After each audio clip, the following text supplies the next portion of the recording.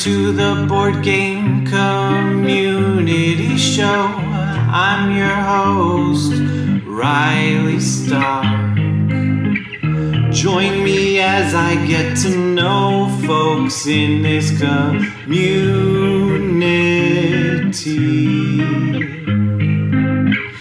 They could be designers or streamers, podcasters, YouTubers, publishers, whatever. Really anything with an "er" at the end of its title is welcome here on the Board Game Community Show.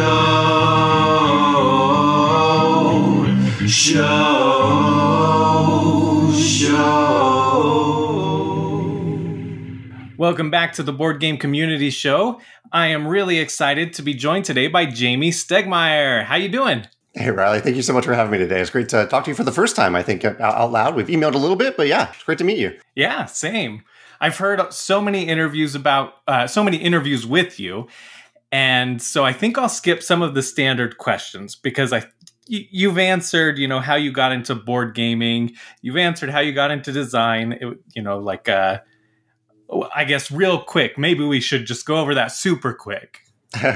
Sure. And I'm sure that there's probably people listening right now who have no idea who I am. So I am a game designer. I've designed a couple of games that people may have heard of. Viticulture, Scythe, Charterstone, a few others as well. Tapestry, one of my more recent ones. And Rolling Realms, Road Rising are two even more recent ones. And I run a company called Stonemaier Games, a game publishing company based in St. Louis. I've been playing games my whole life, and I started. I got into the publishing business when I decided that I wanted to self-publish Viticulture. I wanted to design a game specifically to self-publish on Kickstarter. And now we've moved away from Kickstarter, but we still try to make great games and bring joy to tabletops worldwide. Perfect. Yeah, thanks. Yeah. I'm pretty lazy about introducing this, so thanks for introducing all of that. My pleasure. Yeah, and so I know that you were like a Magic player, and you, Catan and all of those types of things. Do you still play Magic? I do. I still get excited about Magic. I love. Like whenever a new set comes out, I usually buy enough for like 6 people to join me for a draft. I just invite some friends over and we just play a draft where we play each other's deck once. And that scratches the Magic itch for me. That's all that I need, but I really enjoy that. I enjoy seeing the themes and mechanisms they put into different sets. Have you played it? Do you still play it? Oh yeah, that was like one of my first games. I don't still play it. My brother does, and occasionally I'll go over there and he'll have like a deck and he'll be like, "Do you want to play with us?" Oh, cool, cool. So last time I played, though, I walked out as the reigning champion. I was like, undefeated. Nice. Bye. That's awesome. So today you announced something really exciting. This will come out Friday, so it'll be a couple days ago. Most people will have heard of this maybe, but yeah, we've got an expansion for Viticulture. Yeah, I've been excited about this for a long time. It's an expansion called the Viticulture World Cooperative Expansion. And it follows along the lines of Spirit Island and Orleans Invasion, in that it's a very asymmetric expansion where every time you sit down and play, you're competing, or you're not competing, you're cooperating with the other players and trying to. Each player will manage their own vineyard as normal, but they're also trying to gain a certain amount of influence in an asymmetric region of the world. So you might play a game in South America, you might play a game in Australia, and each of the continents have a different deck of cards that are themed after the real world history of that region. It was designed by 2 other designers, Mihir Shah and Francesco Testini, but they did a wonderful job with it. It was fun for me to work on it, and I've been looking forward to announcing it for a long, long time. That is so exciting. My wife, every time we get a new game, she's like, well, is it cooperative? Because she gets so competitive, and cooperative is just the nice way to play, So she's going to be real stoked for this. Yeah, I'm hoping to. I love that too. With my girlfriend Megan, we love playing cooperative games together. And I know they aren't for everyone. And I know Viticulture, this is kind of an interesting challenge with Viticulture because for so long it has only been a competitive game. And so I think it'll take a little bit of convincing maybe for some people to give it a try. But I think they'll find that it still feels very much like the original game because you still manage your own vineyard. You have full control over it. You place your workers wherever you want. You play cards whenever you want. But there is that aspect of actually engaging with other players in a very positive player interaction style of way, which I really love in games. Yeah. Yeah, that sounds amazing. And you said the magic words of Spirit Island, so automatically I'm like, yep, I'm in. Like, well, that's really, really cool. So when this was something I was going to ask. So with this and with other games, when you're you do both design and you're a publisher. So like, Wingspan, yes. Wingspan, Yeah, like Wingspan, right? I had Elizabeth on a couple weeks ago, and she told me that she sent some stuff into you. And so, like, as your role as a publisher, how does that vary from designer? When I design a game, like pretty much all the work from the very beginning, the idea, the inception of the idea, every aspect of creating the game and then developing it and then publishing, all that is on me. And I love that fun challenge of going through that entire process. And then there's the side where, like with a Wingspan or a Pendulum or a Between Two Castles, those games are submitted to us or we discover them in some way.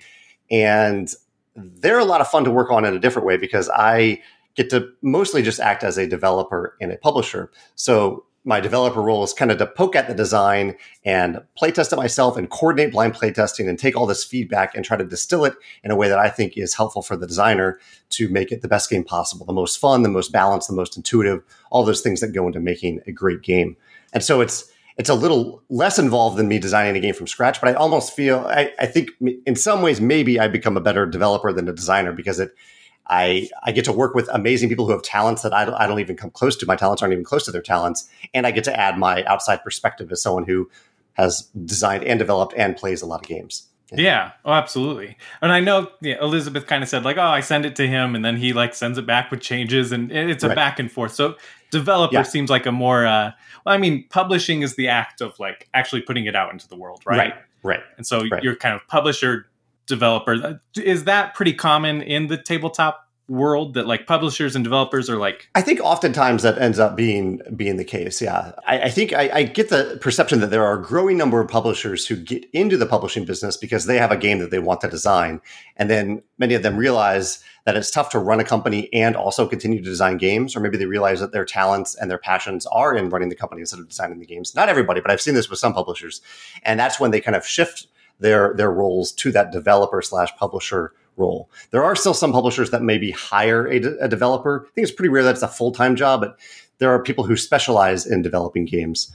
And there are some companies that will, when they sign a game that's submitted to them, they take it from there. They take everything from there, and the designer isn't really involved from then on. Our method is very different. As you said about Elizabeth, there's a lot of back and forth with the designer because I think the designer knows the game best. And I'm just here largely to add my perspective, add that playtesting feedback to coordinate playtesting, things like that. So I think different publishers do that side of things differently too. Yeah.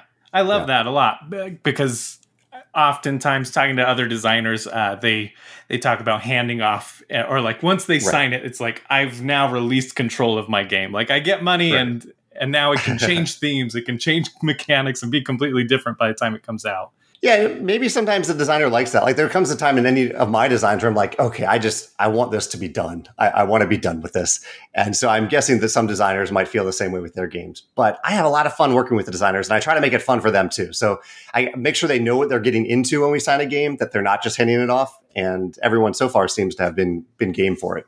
That sounds like the dream to me. Like I think people pour their like heart into a game when they're creating it. So like certain feedback, like, you know what, we're not going to do Wingspan with birds. Let's make it dragons, like I'm sure that would have been a breaking point for Elizabeth. There was a time where I had my doubts about the theme. I didn't come back to her with dragons, but I came back to her with like kind of anthropomorphic birds, like little steampunky type birds, things like that. Which in my head, I could picture what that game would look like. And I brought it up with her. I was like, Elizabeth, just to make sure, do you think this is right? Do you think it'll catch on? And she was like, no, I feel strongly about this. Let's go forward with it. And she was absolutely right. Like, I think that would have been definitely the wrong move to make. And so, I try to listen to designers when they have thoughts like that. Yeah, that's awesome. Well, while we're talking about Wingspan, it's been in the like news everywhere type thing. We've got Mandy Patinkin playing it. It was on that British show, like soap opera show. Like, I don't know, how does it make you feel seeing like it out there in like the mainstream? I love seeing any game in the mainstream. It's extra flattering that it's a game that we publish, and I love seeing that for Elizabeth. But yeah, seeing any modern hobby game be talked about or discussed by I don't know, outside of the gaming hobby. I love it inside the gaming hobby too, but outside of it is just it's really exciting for people to discover what modern gaming is beyond maybe what their perception of it is if they know nothing about it. So I love that. I don't know if Mandy is maybe the best ambassador in that video for the game or games in general, but at least he seems to be having fun with figuring out how Wingspan works a little bit. Yeah. Well, and it was like so representative of us all learning to play board games. Totally. And I think he replied to Elizabeth and even said, like, Oh, we're excited to play it again. You know, like, Okay. now that we got our first playthrough done, which so many of us, right? Like, my wife, first playthrough, she's almost always like, this sucks. Yeah. And then she comes around. Then she goes, yeah, I get that. When Libertalia, that's another one that you just recently, published and released. Yeah. Which was really exciting. It went from a game that I wasn't really interested in because of like the theme and the art to being this beautiful work of art and seemed to be like spiced up a little bit. So did you seek that out, or did somebody come to you with that idea? Well, I should say you just made my day by saying that, because we got so much criticism from people who love the original Libertalia, which I get, and we're not taking that away. They can still have the original Libertalia. I loved it enough to make this new edition of it, but I appreciate you embracing the brighter, fresher theme of it and setting of it. And it's still very much a pirate game too, of course. It's a game that I loved from a long time ago, and it went out of print, and it didn't look like anyone was going to make it again. Maybe another company eventually would have picked it up and done their spin on it. But I wanted to give that a try. I like to experiment with different things at Stonemaier Games, and taking an out of print game from another publisher and working with that designer. It was great to work with Paolo to bring a new version of it to life. Was a real pleasure. I really had a good time doing it. Yeah, that's awesome. For me, like, the only way I think it could have even been better thematically, well, and it was so close for me that it was Treasure Planet. Like, I looked at it and I was just like, if this was Treasure Planet, this would be like the perfect thing for this. But even still, you don't have the IP, and it worked perfectly for me. In hindsight, that would have been a pretty cool IP to go after. And given that's a little older, we might have actually had a chance at getting it. I don't know. That's true. Yeah. Yeah. You've got Red Rising. Are there other IPs that you would love to design in?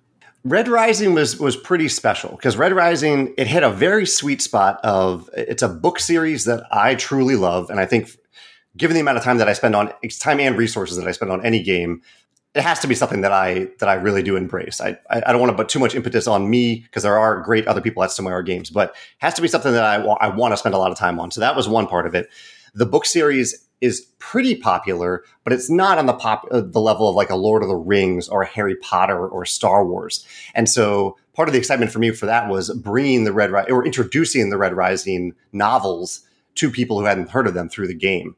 And I've heard that from so many people that they had never heard of the novels and they played the game. But also they had a big enough audience that we thought that we could appeal to the fans of Red Rising through the game. So it hit this really sweet spot that I think is pretty rare, the intersection of those different things. So to answer your question, hopefully not too long way, there are many other IPs that I like. Those things I just mentioned, I love Lord of the Rings, Harry Potter, Star Wars, tons of IPs that I love. But there aren't many in that very specific sweet spot. In fact, I don't think there's any other right now that I can think of that we're working on. So someday maybe something will pop up. What about you? Is there an IP that you love, whether or not it's in that sweet spot or big or small, that you would love, that isn't in a tabletop game, that you would love to see in a tabletop game?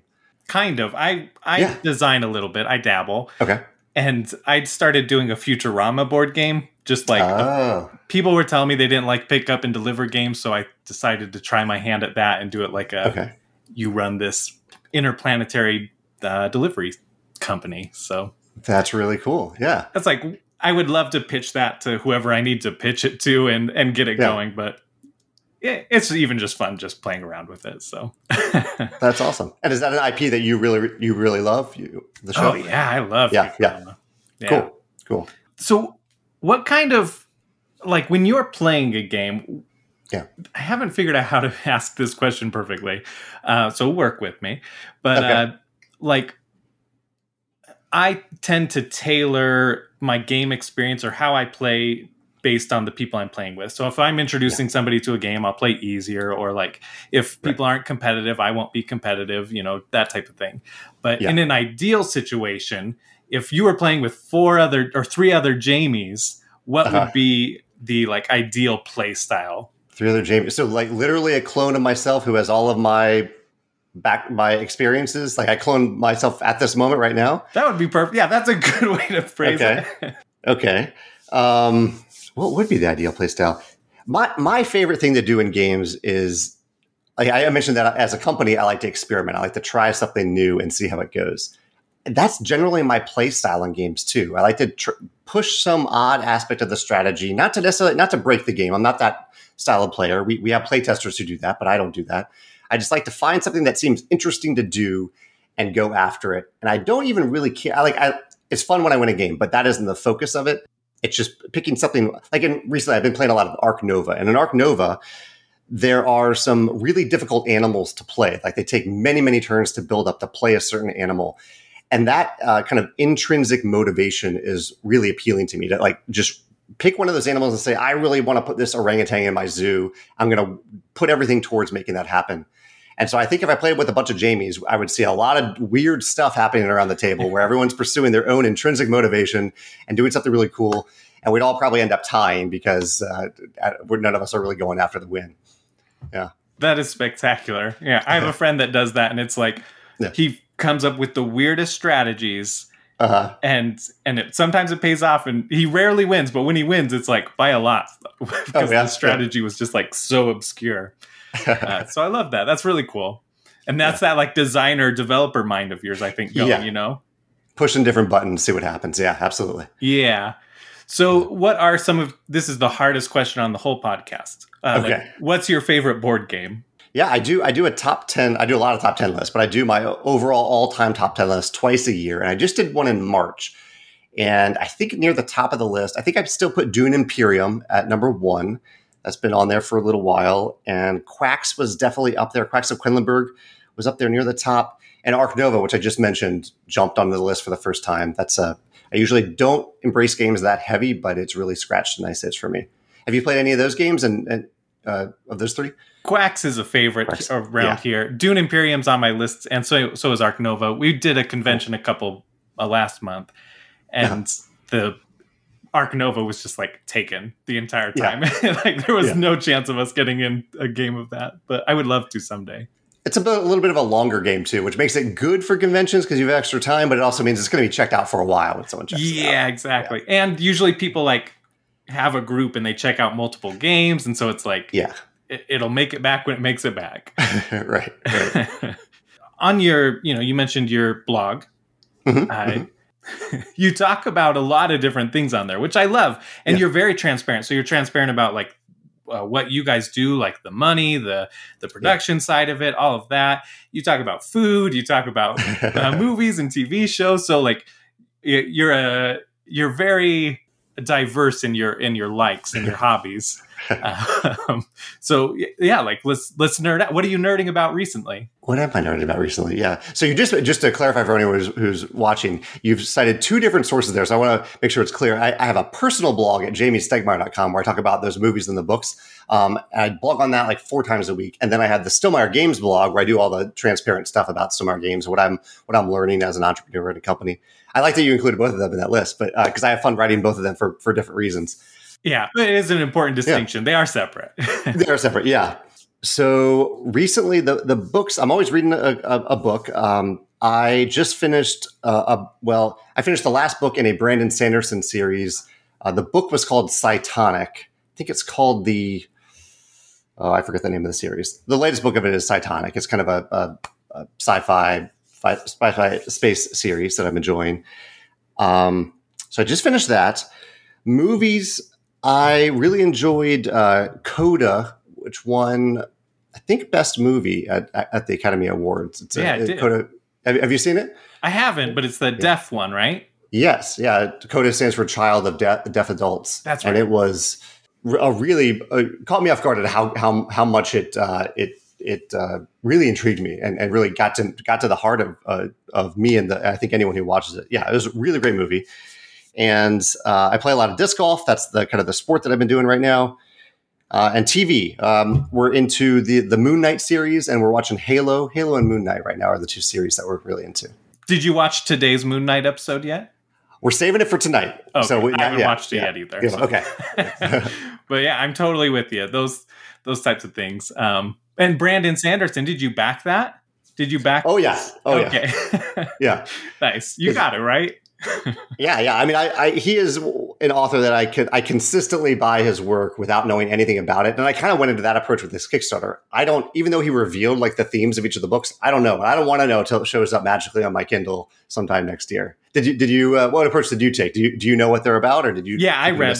I read some of what they were. I tried to like just skim it, and I was like, oh, those sound like cool themes. Like, I want a game in these worlds. Like, yeah. So I'm really excited about those. But do you read, or do you listen? Are you an audiobook? I 99% of the time I'm reading on my Kindle. Every now and then I listen to podcasts when I work out, and when if I do a long road trip, I'll listen to a book on tape. But yeah, mostly it's reading on my Kindle. Okay.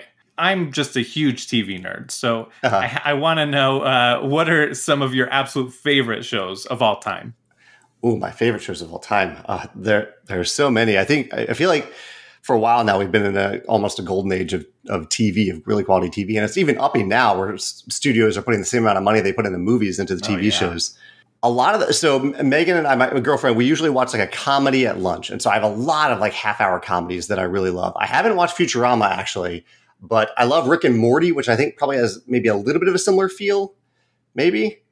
Kind of, yeah. Kind of? Okay. It sort of paved the way, I think, for that type. Okay. It's got some sci-fi stuff, comedy. It's got heart. Yeah. Yeah. So I need to give it a try. Yeah. But I do enjoy Rick and Morty a lot as a kind of a half-hour comedy style show. And I'm trying to think of a longer show. This is random off the top of my head because there are many, many great longer shows that I watch. But have you seen the Watchmen series that was on HBO a few years ago? Yeah. Oh my goodness. I love that. Yeah. That blew my mind how good it was because I had no idea what they were going to do with it, and the way that they unfolded the mystery they showed. Yeah. That's one of many awesome shows, but I definitely enjoyed that one. Yeah. Do you have one that comes to mind over the last couple of years? Maybe all time is tough. All time is really tough. Well, for me, I've got Lost. Lost is an all-time favorite. Yeah. Comedy is Community, probably. Oh, I love Community. Yeah. So I have I have things from both those things actually. So I own Charlie's guitar. I bought it. Oh, really? Oh, wow. So, but it's it's got the arrow through it. And that's incredible. And then I've met Dan Harmon, and I have a picture of me and Dan Harmon together, and he was blackout drunk and just I thought he was going to kiss me or something. So wow.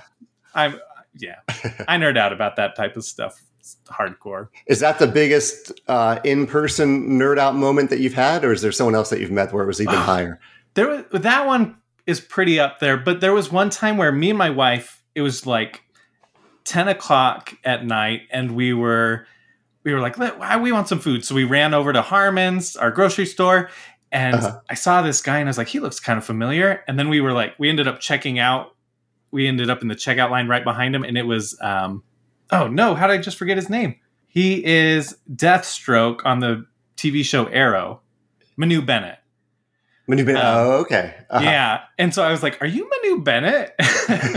He's like, yeah. And we ended up just talking and taking a picture, and he was just there hanging out, working on a movie or something down the street. And so that was cool. What about you? Have you had those kind of nerd out moments? Well, I'm curious, before I answer that, I'm just curious because I have not had many, but in replaying how that went in your head, are you glad with how it went, your approach to it, or do you wish, is there any part of you you're like, oh, I wish I had said this other thing? Because I know celebrities are just people. Yeah. But they're also, we see them a different way. We see them on screen and things like that. So yeah, Do you like how the interaction went? Yeah, I do. Yeah, I did. okay. It was great. The only thing is that we were like in our pajamas and like ready for bed. You know, like we were there for a late night snack.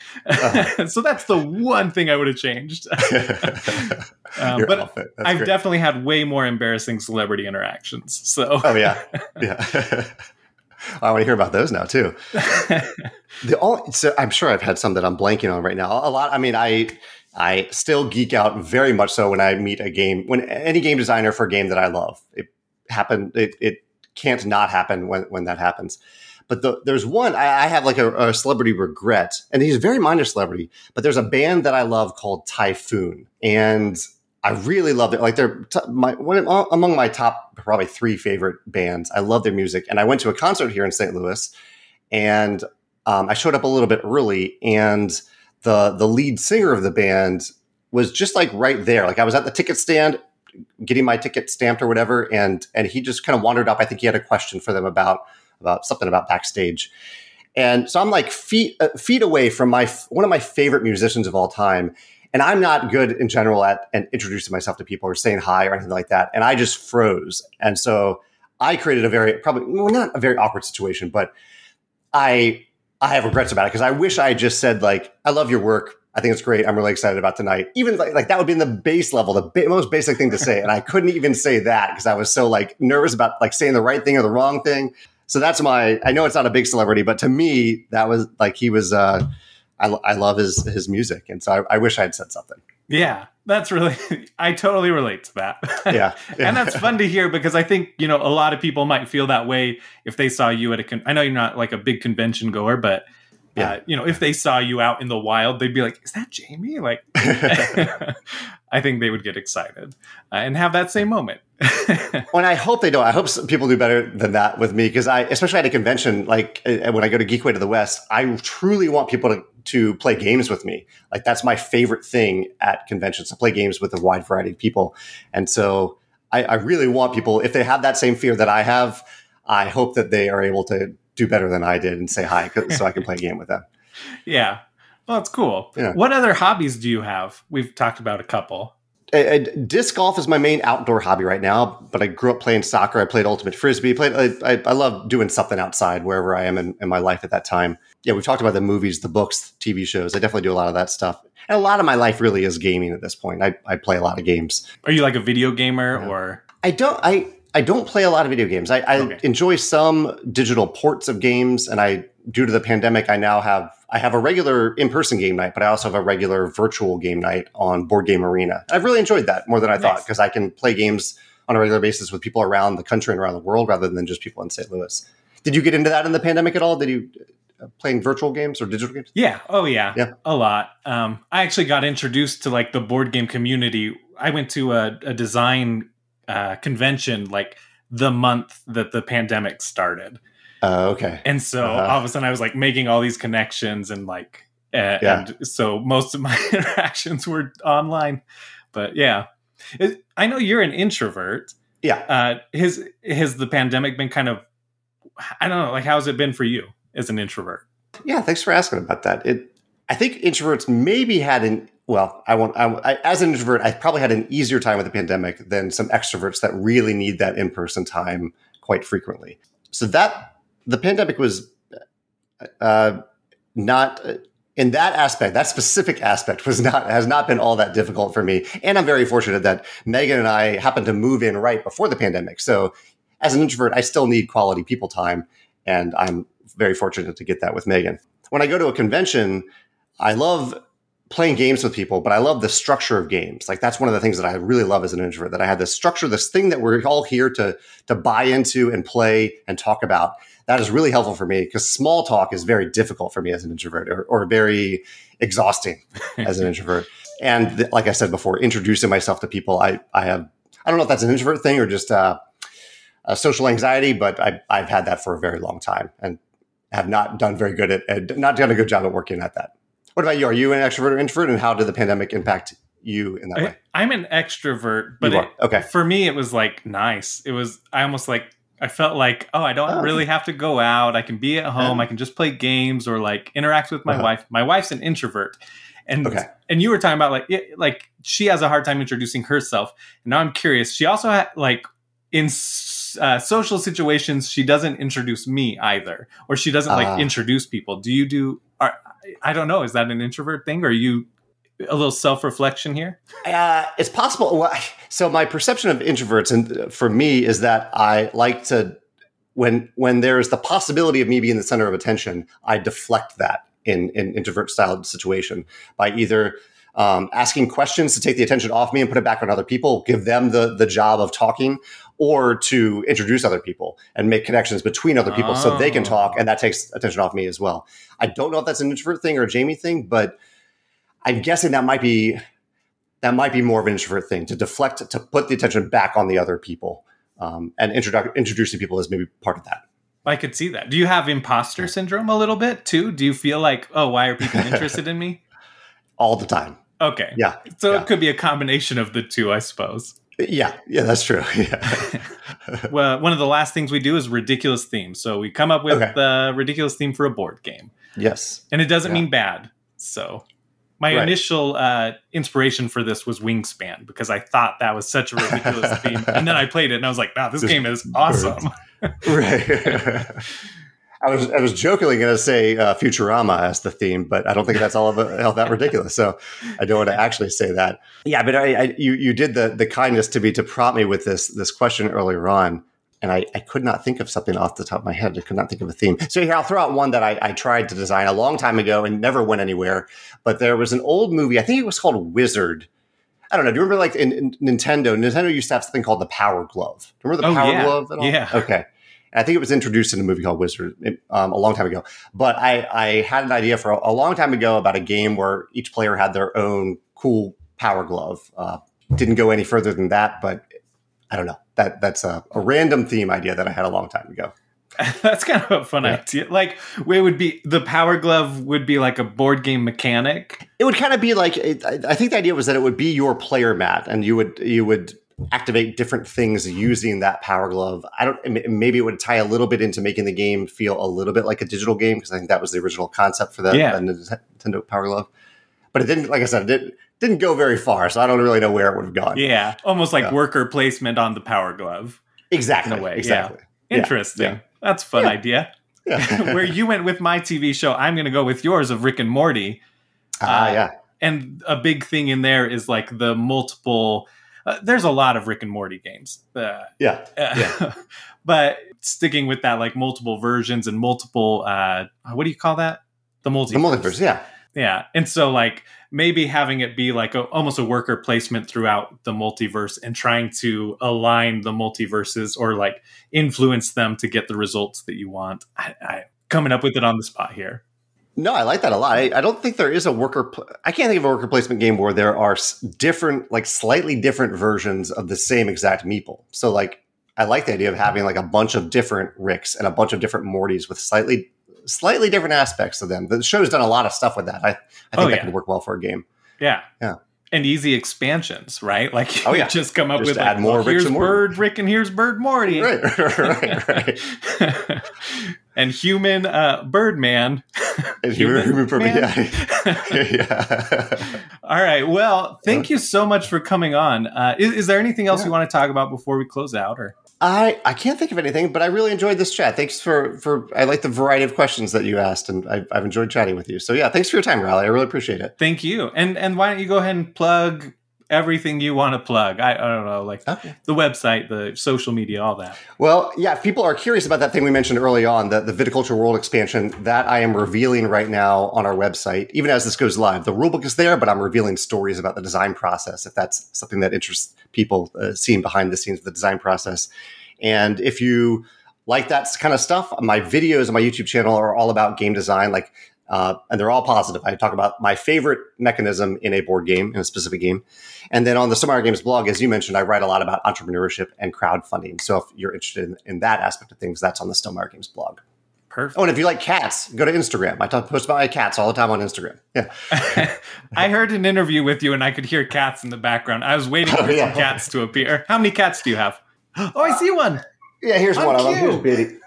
On cue. Oh, that's so cute. I have 2 cats. This is Biddy, my 15-year-old cat, and Walter is around 12. He's not here right now. She is not Biddy. Or is it he? Yeah. He. Okay. Yeah, he's not Biddy. Bitty, no.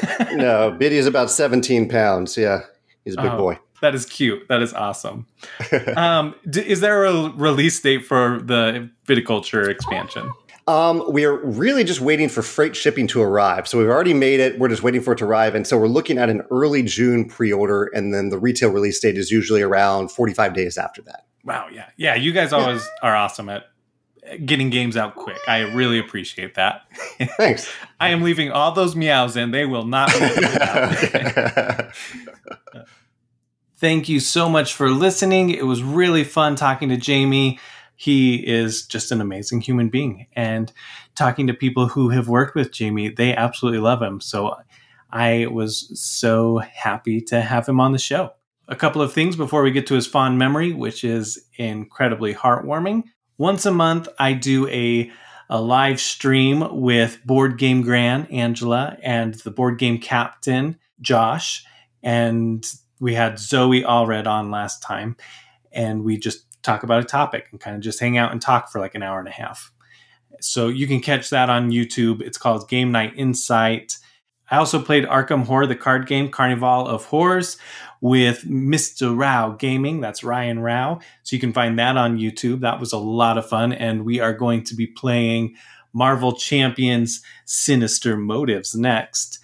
That'll be next week. Monday is my birthday. Hey, happy birthday me. So I am going to be getting a bunch of new games and playing some games soon. I'm really, really excited about that.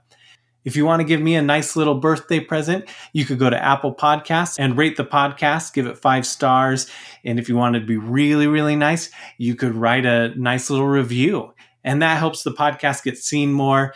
I have been having a lot of fun, and it's been fun having the bigger designers on. I've got a couple more lined up, and I won't announce them yet. If this is your first time listening to the show, I strongly recommend listening to Tanya Pobeda. That episode is just, it's the pinnacle of the show, honestly. So much fun and so much important information. Other than that, you could go back and just look through the names. I've had some big names like Eric Lang, Elizabeth Hargrave, podcasters like Organized Funds Phil. I've had the entire team of Board Game Hot Takes. I have had streamers like Bonzinator and Eclectic Camel, Joe, the Phantom Meeple. I've had so many different people. Anyway, just go through. You can look through that list, pick and choose who you want to hear from. It's a lot of fun. They're really casual, fun conversations like this one, normally a little bit longer than this. I also have another podcast in which I play the Borderlands Bunkers and Badasses tabletop RPG. It's an actual play. I am the BM, aka the Bunker Master. I run a couple of friends through the game. We tell our own story, so we're not like ruining anything from the source book. And it's a lot of fun. We focus on the humor, but it is explicit. So if that's not your type of thing, that's all right. Don't listen. It is called Friend and Foe Adventure Co. And you can find that wherever you podcast. I think that'll do it. Thank you again for listening. I really appreciate everyone. You can follow me on Twitter at RiledNerd. And until next time, keep nerding out.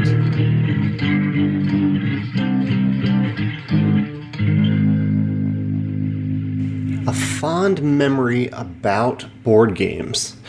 You know, a lot of my memories recently about anything have been about my dad, who passed away a few months ago. And he was a big supporter of what I've been trying to build at Stonemaier Games. So just in general, I think of my dad when I think about my company and gaming in general. He played games with me as a kid. He taught me how to play chess. He indulged me when I started creating games as an 8, 9, 10-year-old and playing those games with me. And I remember when I had a big Kickstarter, my last Kickstarter project for Scythe back in 2015. There was an article in the local paper, my hometown paper, that talked about the campaign and how big it was, and full of this hometown pride. And my dad was really proud of it too. And he framed it and he sent it to me. he framed the article. And my dad was he worked in the county government at this county where I grew up, and so he was like, this newspaper in particular meant a lot to him, and a lot of stories were about him in this newspaper. So I think it was really neat to see an article about his son in it too. So yeah, that's a fond memory.